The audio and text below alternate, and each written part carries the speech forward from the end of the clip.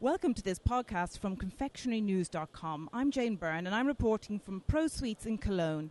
And with me is Hans Vriens from Barry Callebaut, who just gave a presentation at the forum here that was really quite fascinating. Hans, you described a brave new world where chocolate, in fact, will make us happier, slimmer and younger looking. Can you tell us about some of the innovations that are in the pipeline for chocolate makers?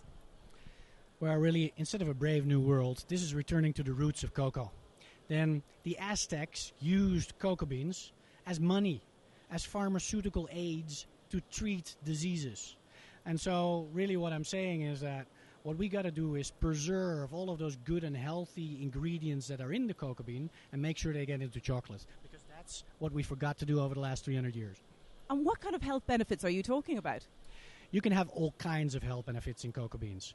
Cocoa beans have 700 components, about 230 of those have health benefits, but you need to preserve these components. And the most well-known, of course, are cocoa antioxidants, which would be capturing free radicals and make sure you can delay the signs of aging. And I'm not just talking about the cosmetic signs of aging, like wrinkles or age spots or gray hair.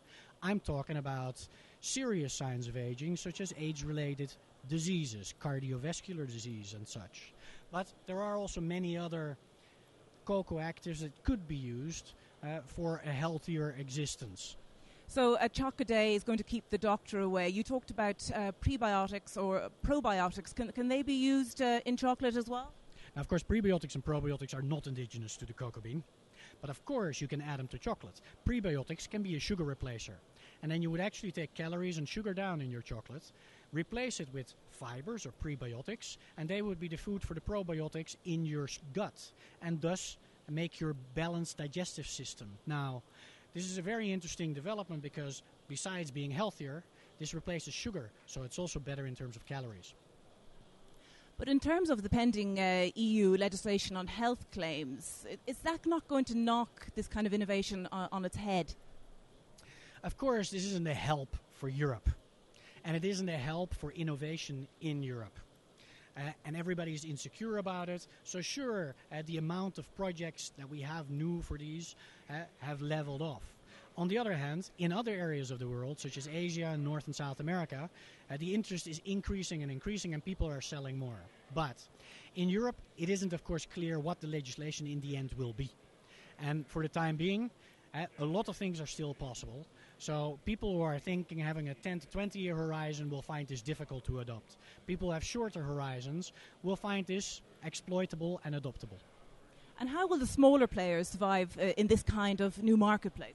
Smaller players are excellently placed to play in this market because these technologies that have been developed, that are clinically supported, where claims can be made today, where we don't have to wait for years to get the results, can be bought today, can be exploited today. So smaller players can actually differentiate themselves from other ones rather easy by simply adopting these.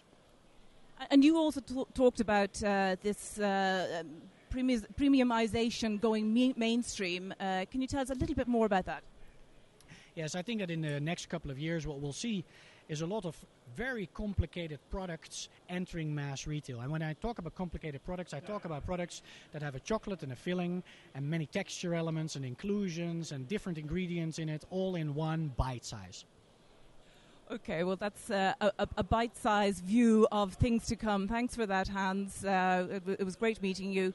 This is a podcast from confectionerynews.com at Pro Sweets in Cologne. Thank you for listening.